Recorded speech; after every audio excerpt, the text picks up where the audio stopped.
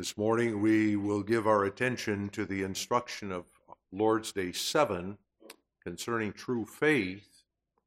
And we're going to focus this morning on question and answer 20, which speaks of that faith as the living graft by which God unites us to Christ. In that connection, we read Romans 11.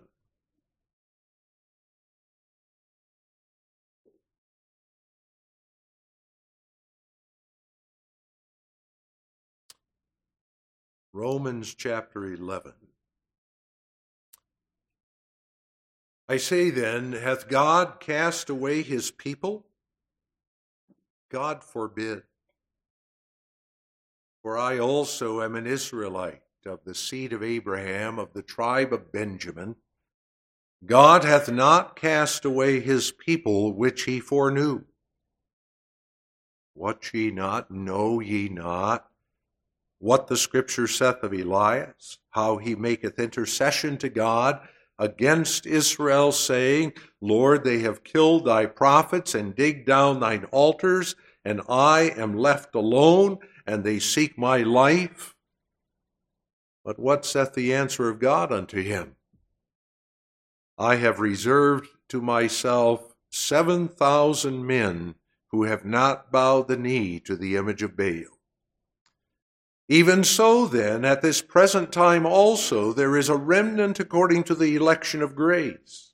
And if by grace, then it is no more of works, otherwise grace is no more grace. But if it be of works, then it is no more grace, otherwise work is no more work. What then? Israel hath not obtained that which he seeketh for, but the election hath obtained it, and the rest were blinded, according as it is written, God hath given them the spirit of slumber, eyes that they should not see, and ears that they should not hear, unto this day. And David saith, let their table be made a snare, and a trap, and a stumbling block, and a recompense unto them. Let their eyes be darkened, that they may not see, and bow down their back always. I say then, have they stumbled that they should fall? God forbid. But rather, through their fall, salvation is come unto the Gentiles, for to provoke them to jealousy. Now, if the fall of them be the riches of the world, and the diminishing of them the riches of the Gentiles, how much more their fullness? For I speak to you Gentiles, inasmuch as I am the apostle of the Gentiles, I magnify mine office, if by any means I may provoke to emulation them which are my flesh, and might save some of them. For if the casting away of them be the reconciling of the world, what shall the receiving of them be but life from the dead? For if the first fruits be holy, the lump also is holy, and if the root be holy, so are the branches. And if some of the branches be broken off, and thou, being a wild olive tree, wert grafted in among them, and with them partakest of the root and fatness of the olive tree, boast not against the branches. But if thou boast, thou bearest not the root, but the root thee. Thou wilt say then, the branches were broken off, that I might be grafted in. Well, because of unbelief they were broken off, and thou standest by faith. Be not high-minded, but fear. For if God spared not the natural branches, take heed lest he also spare not thee. Behold, therefore, the goodness and severity of God. On them which fell, severity. But toward thee, goodness, if thou continue in his goodness. Otherwise thou also shalt be cut off. And they also, if they abide not still in unbelief, shall be grafted in, for God is able to graft them in again. For if thou wert cut out of the olive tree, which is wild by nature, and wert grafted contrary to nature into a good olive tree, how much more shall these which be the natural branches be grafted into their own olive tree? For I would not, brethren, that ye should be ignorant of this mystery, lest ye should be wise in your own conceits, that blindness in part is happened to Israel until the fullness of the Gentiles be come in. And so all Israel shall be saved. As it is written, there shall come out of Zion the deliverer, and shall turn away ungodliness from Jacob. For this is my covenant unto them, when I shall take away their sins. As concerning the gospel, they are enemies for your sakes. But as touching the election, they are beloved for the Father's sakes. For the gifts and calling of God are without repentance. For as ye in times past have not believed God, yet have now obtained mercy through their unbelief, even so have these also now not believed, that through your mercy they also may obtain mercy. For God hath concluded them all in unbelief, that he might have mercy upon all. O the depth of the riches, both of the wisdom and knowledge of God! How unsearchable are his judgments, and his ways past finding out! For who hath known the mind of the Lord, or who hath been his counselor, or who hath first given to him, and it shall be recompensed unto him again? For of him, and through him, and to him are all things, to whom be glory forever. Amen. And I also call your attention to the very familiar text in Ephesians 2, verses 8 through 10. For by grace are ye saved through faith, and that not of yourselves, it is the gift of God, not of works, lest any man should boast. For we are his workmanship, created in Christ Jesus unto good works, which God hath before ordained that we should walk in them.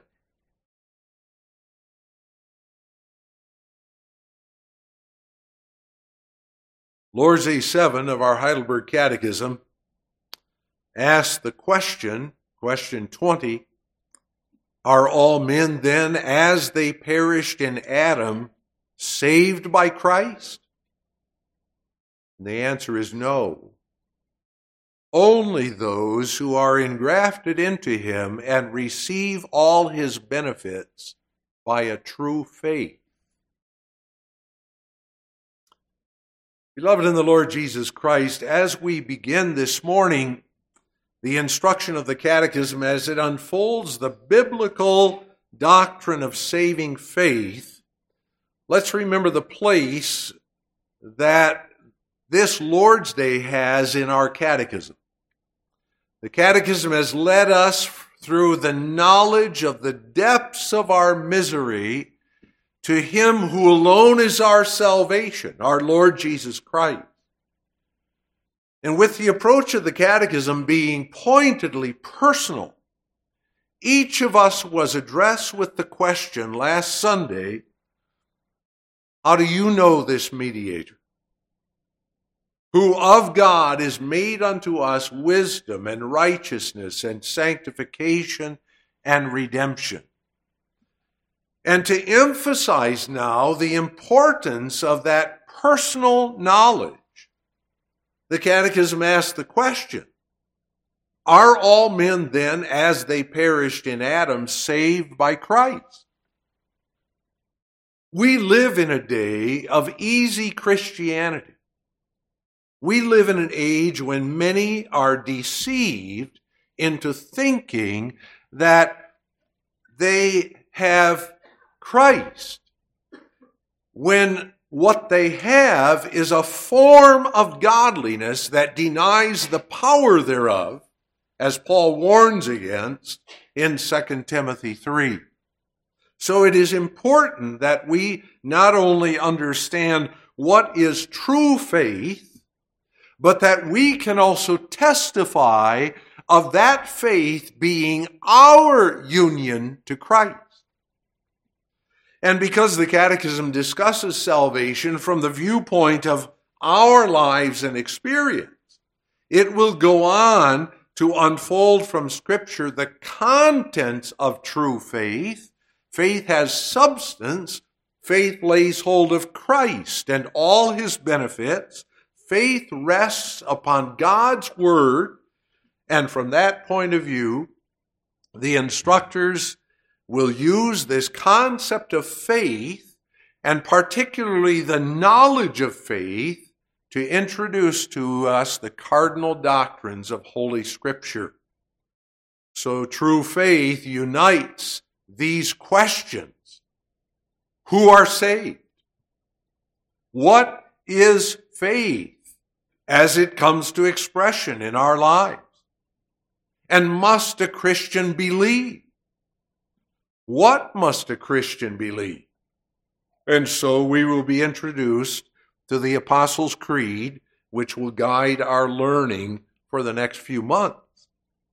But this morning, I call your attention to the first question and answer of Lord's Day 7, question and answer 20. Once again, are all men then, as they perished in Adam, saved by Christ? No. Only those who are engrafted into him and receive all his benefits by a true faith. So I take as my theme, saved by a true faith. We notice an exclusive salvation. Secondly, a wonderful engrafting. And finally, a necessary wonder. People of God, we stand this morning before a truth of immense importance. The question has us face the exclusive nature of salvation. All have perished in Adam. That stark and painful reality has been clearly set before us from Holy Scripture.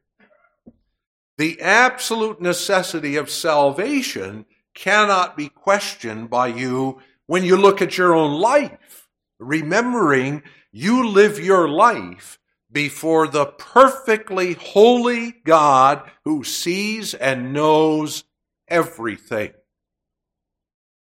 Even the thoughts and desires of our hearts are known to him. We are all as an open book. And he who demands perfect obedience to his divine law continues to uphold that law in perfect righteousness.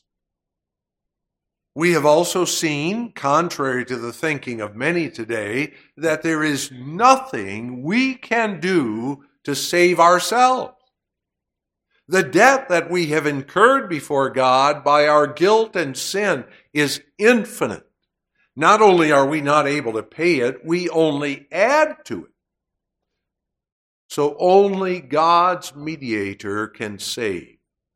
Only Jesus Christ could pay the debt incurred by our guilt and sin. The question is, whom does he save? In the Reformed tradition of the Presbyterian churches, the Westminster Shorter Catechism asks this question, question 20, did God leave all mankind to perish in the estate of sin and misery? In other words, are all people lost? They're really asking the same question that we face this morning in our Heidelberg Catechism. The only difference is the Catechism, which was written before the Westminster, asked the question from a little more positive perspective.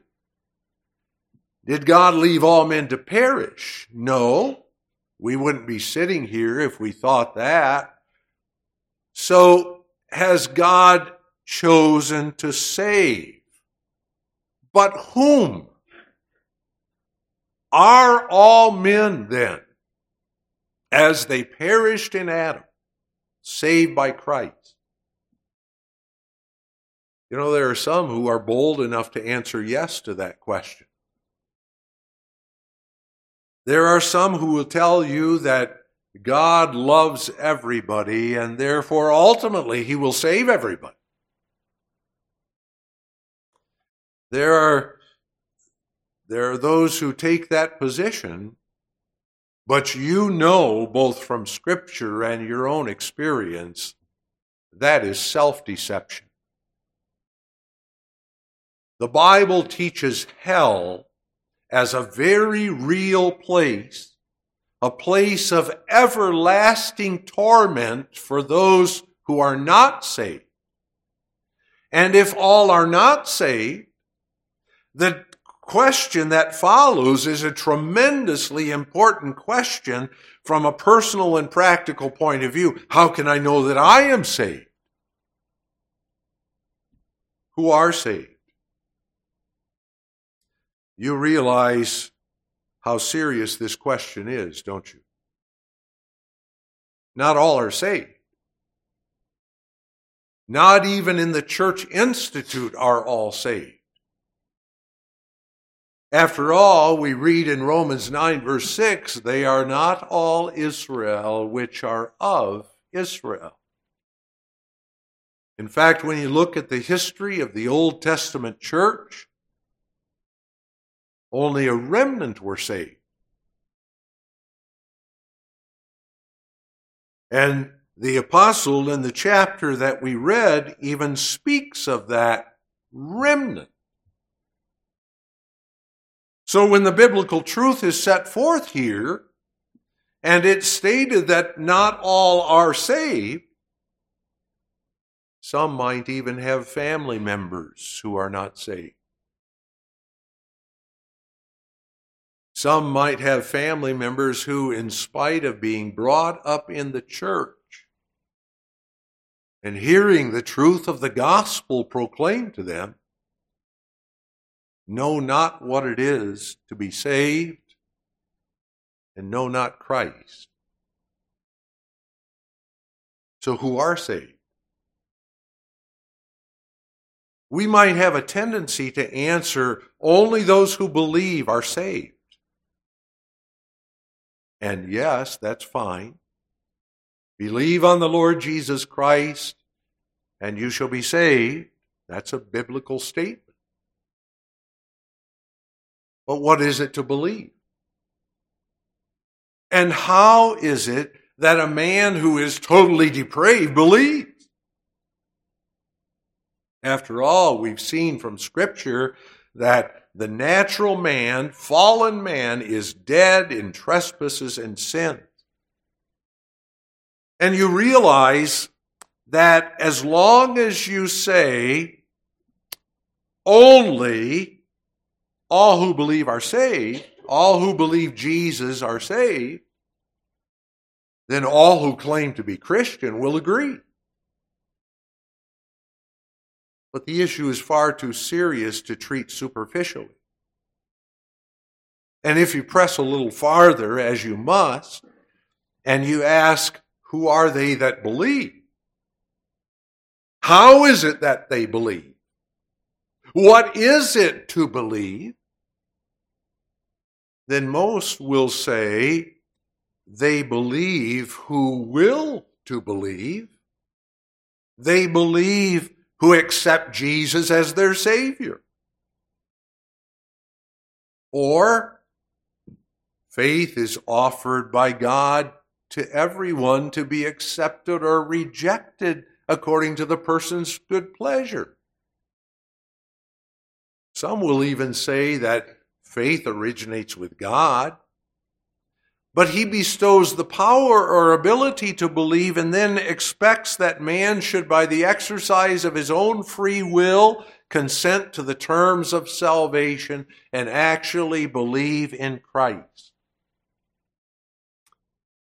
And some of you who are knowledgeable in our Reformed confessions and particularly our canons of Dort will even recognize some of these statements that I've just made as errors cited by our Reformed fathers, errors that they then refuted from the Word of God in setting forth the truth of our canons of Dort.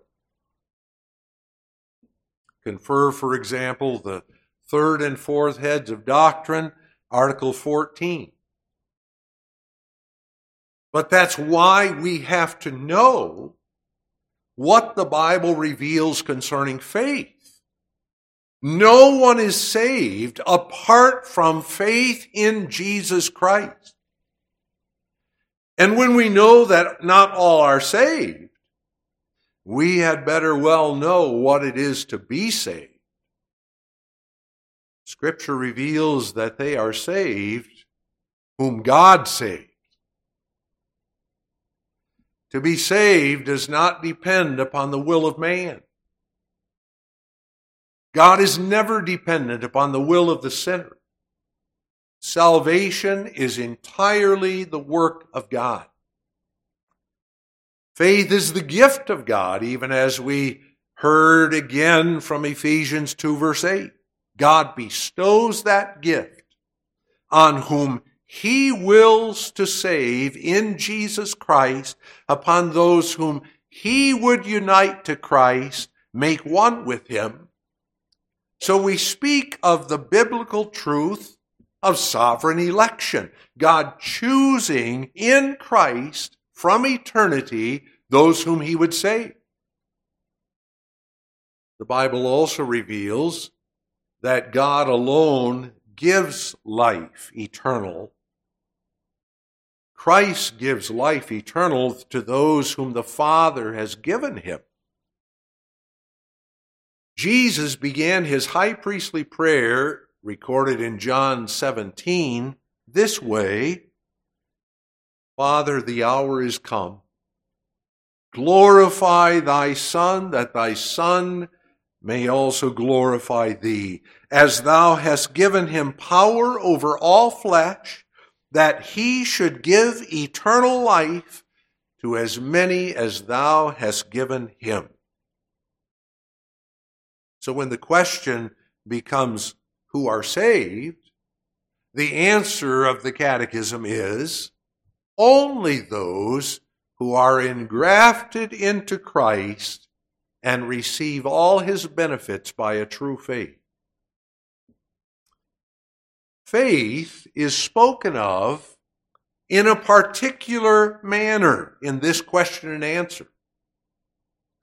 Whereas in question and answer 21, the Catechism will go on to speak of faith as a matter of our conscious activity. That's not what faith is first and essentially. So we stand before a very important biblical distinction when the Catechism speaks of faith as an engrafting. Faith is that gift of that bond that unites us to Christ, in whom alone is salvation and life. Which is to say, that by the time the elect sinner comes to a conscious, active faith in Christ, by the time he comes to that true spiritual knowledge and living confidence of his salvation in Christ, there is much that has already taken place in the recesses of his heart. A wonderful, life-giving, regenerating work of God preceded that conscious belief of the child of God. The figure of that living graft is a figure that demonstrates that truth. In Romans 11, Paul was given by the Spirit to use the figure of the olive tree in setting forth the wonder of salvation, especially for the Gentiles. And that figure is set forth as evidence of the absolute sovereignty of God in our salvation and the salvation of whomsoever He wills, Jew or Gentile, according to the flesh. In verse 17, the apostle speaks of salvation in terms of partaking of the root and fatness of the olive tree. So that we might say that the olive tree, as it represents Christ and all his benefits, is rooted in and partakes of the fatness, of the riches of God himself. In the figure, therefore, the soil and all the riches and nutrients of the soil represent the life of God himself. In his eternal counsel, he sent forth his Son, our Lord Jesus Christ, his elect, the one in whom his soul delighted, to be the life of the church, to be, as it were, the olive tree. To go to the more familiar figure, perhaps, of John 15, Christ is the vine. In him are all the life and nutrients necessary for those who are the branches.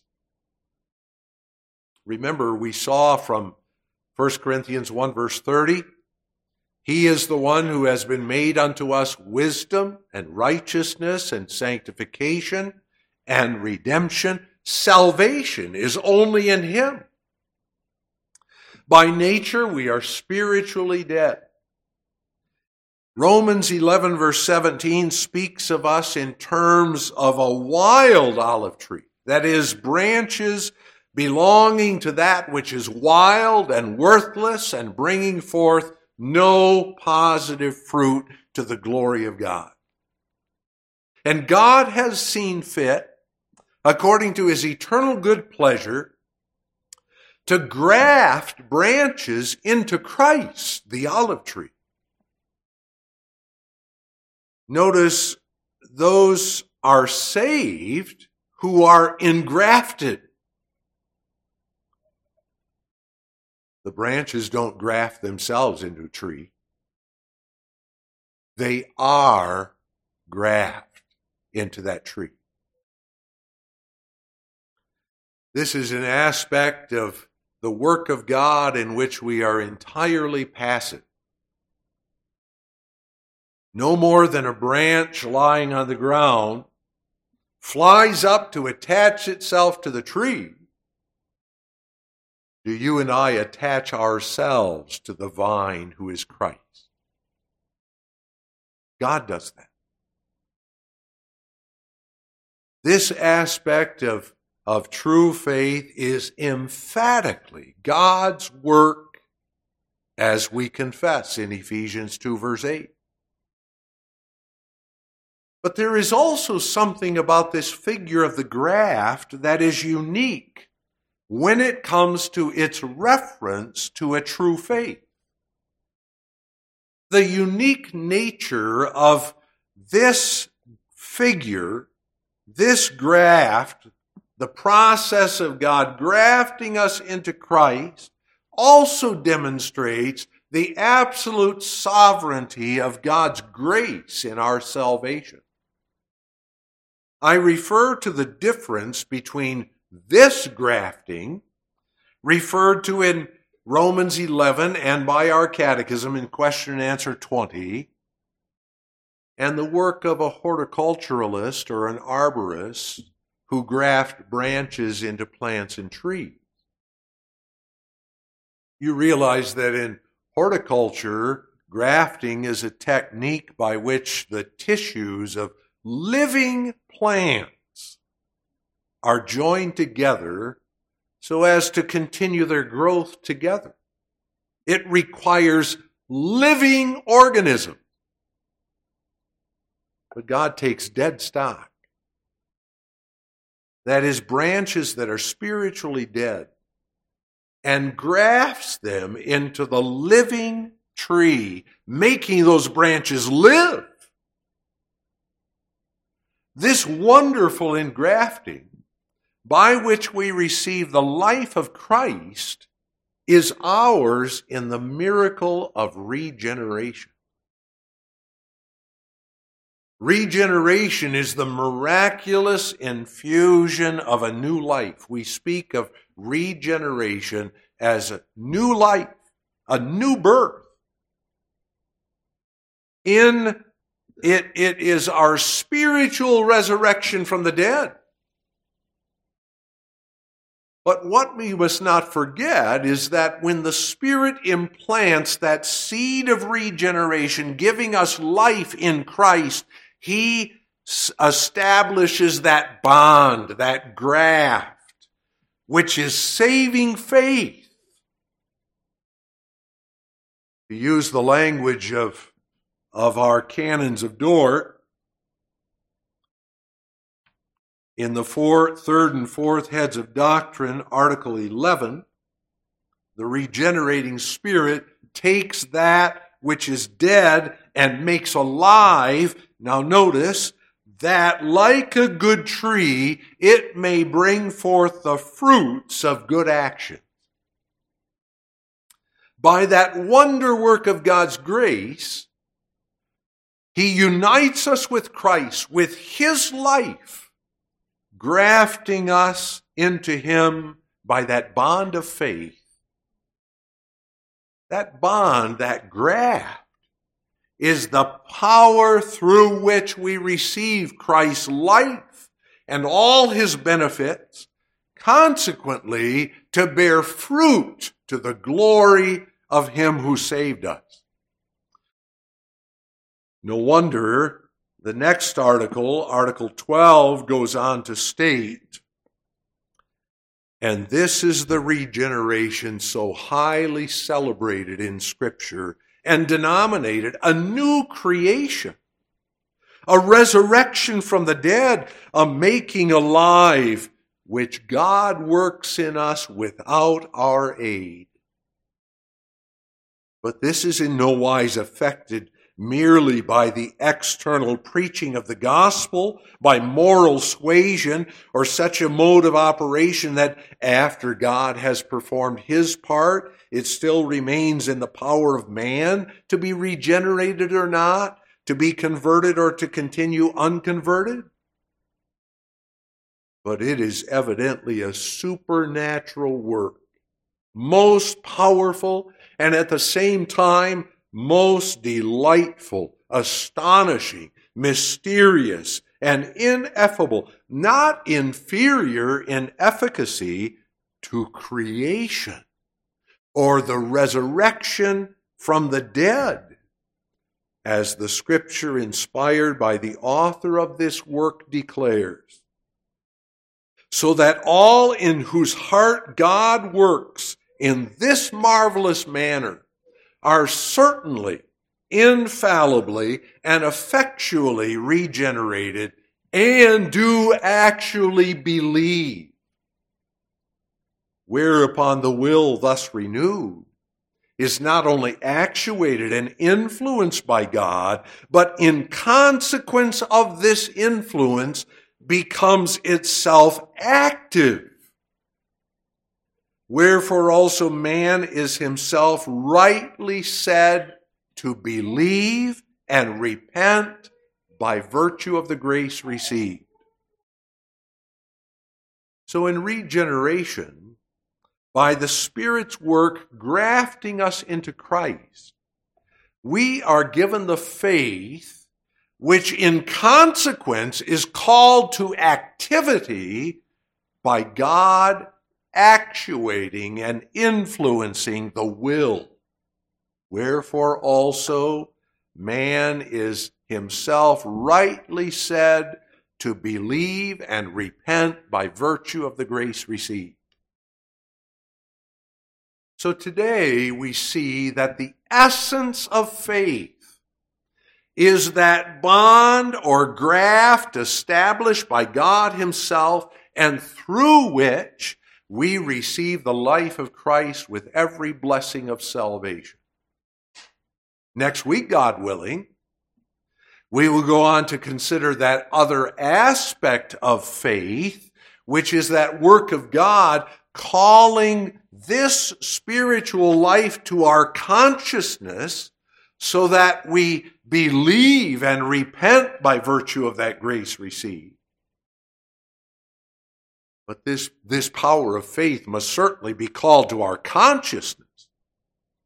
But our life is established in that living graft by which we are united to Christ. That's saving faith. The importance of understanding this can be seen most readily when we consider our young children who do not yet understand these things. If you fail to see faith as to its essence, if you fail to understand faith as this living graft, and instead look at faith simply as the activity of believing, the consequence is going to be that you have no place for little children in the church and in the covenant of God. Young children who do not understand these things have not yet come to the activity of faith. If life is only in Christ, and it is, but you have no connection to Christ because you've not yet believed in Him, you're yet dead in your sin. Then there's no basis for believing the salvation of little children whom the Lord takes in death. But thanks be to God, the life that He gives us when He establishes that living graft that unites us to Christ is life eternal. Life that belongs also to those elect, regenerated children whom He calls to glory prior to their reaching the age where they consciously lay hold of Christ and all His benefits.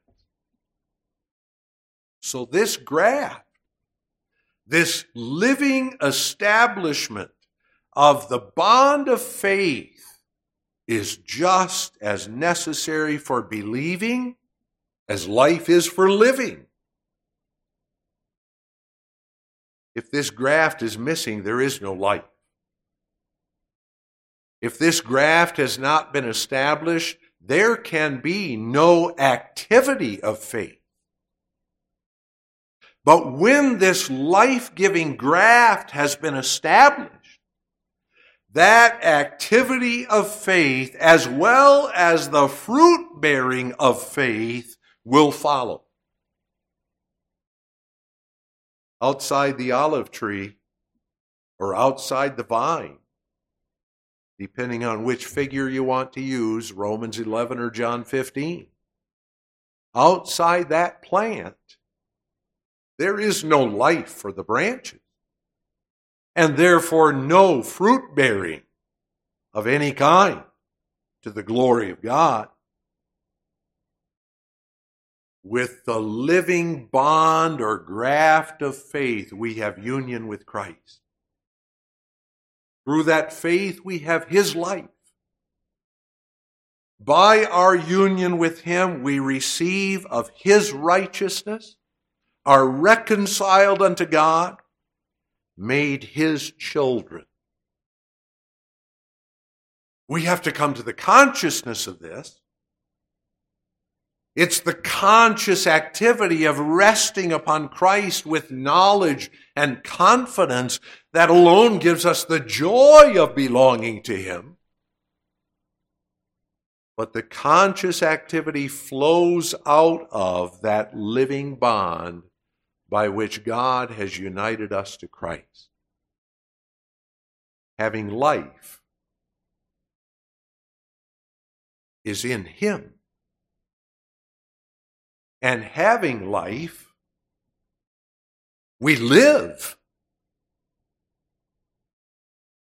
Then you realize too, people of God, that faith is not another work by which we merit God's fellowship and favor. forget about this essential element of a true faith, that of the graft established by God alone? Look at faith only as the act of believing?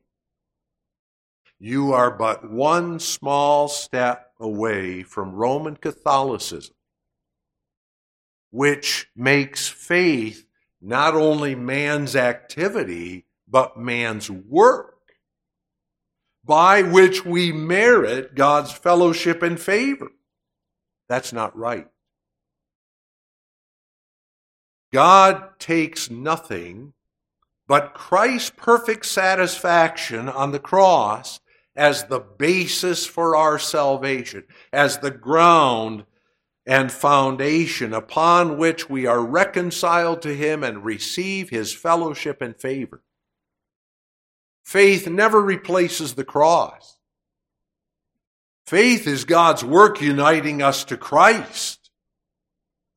Faith, as we are seeing it unfolded before us this morning from God's inspired word, is conferred, breathed, and infused into us.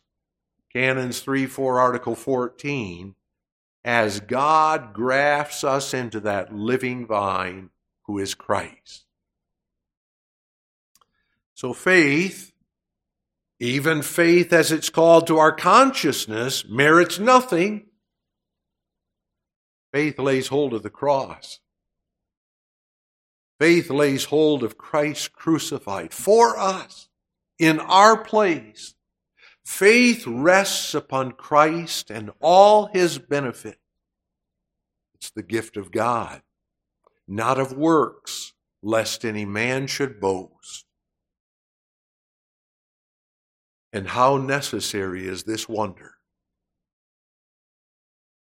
The wonder of being saved only by a true faith, established by God Himself as He grafts us into Christ, is necessary for you and me to be assured that this salvation, this only Savior, is our wisdom and righteousness and sanctification and redemption.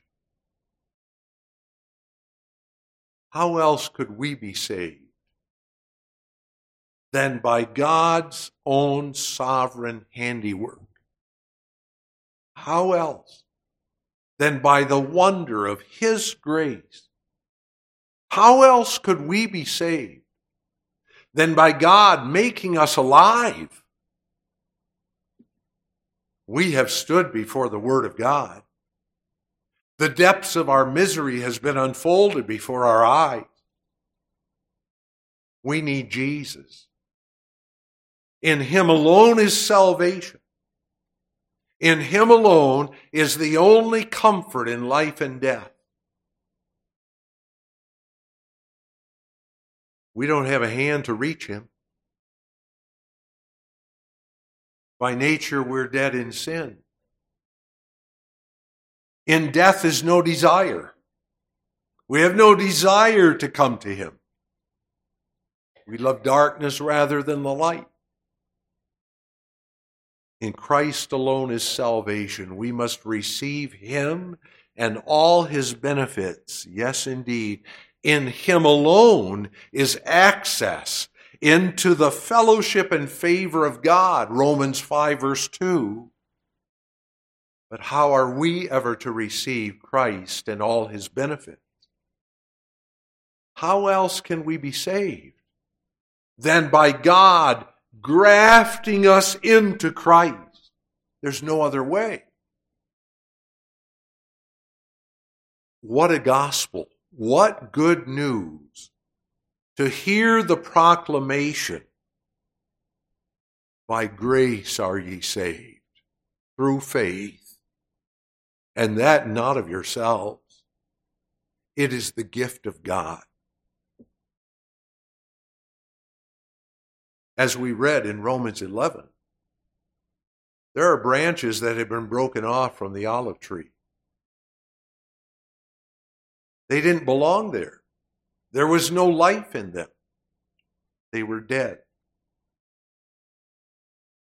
boast not against the branches. Paul warns us.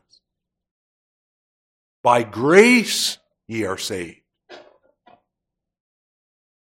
And when you've been grafted into Christ by faith, faith established by God himself, you may be sure that graft will never fail. If that graft were left to us to make it effective and established, we would never have the certainty of it bearing fruit.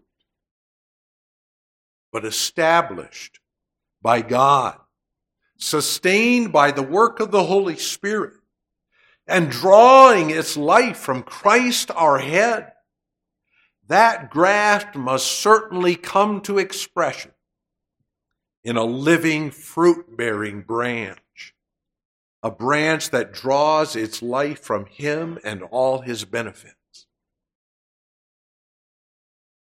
But this wonder is also necessary to show the glory of God. He will not give his glory to another.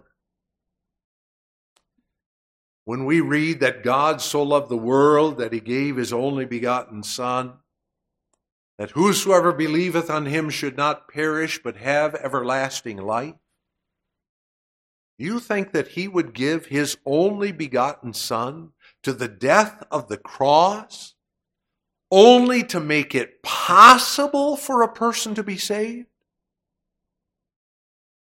Do you think that God would subject his Son, his only begotten, to the depths of hell only to leave the rest up to you and me? Would God let that precious blood of his own Son go to waste, depending on the will of the sinner? Never. Salvation is not of him that willeth, nor of him that runneth, but of God that showeth mercy. Not dependent upon a person's will, nor what a person might do even by strenuous effort, not of him that willeth, nor of him that runneth, but of God that showeth mercy. Romans 9, verse 16. From this graft, which is the bond of faith, from this graft established by God himself, the wonder work of his grace, you and I have salvation. Through this graft, saving faith, God himself produces in us both the will to believe and the act of believing also. And so God is glorified in the salvation of a church in Jesus Christ. And we are brought back to the doxology of Romans 11, verses 33 through 36. Oh, the depth of the riches, both of the wisdom and knowledge of God. How unsearchable are his judgments, and his ways past finding out. For who hath known the mind of the Lord? Or who hath been his counselor? Or who hath first given to him, and it shall be recompensed unto him again? For of him, and through him, and to him, are all things, to whom be glory forever. Amen.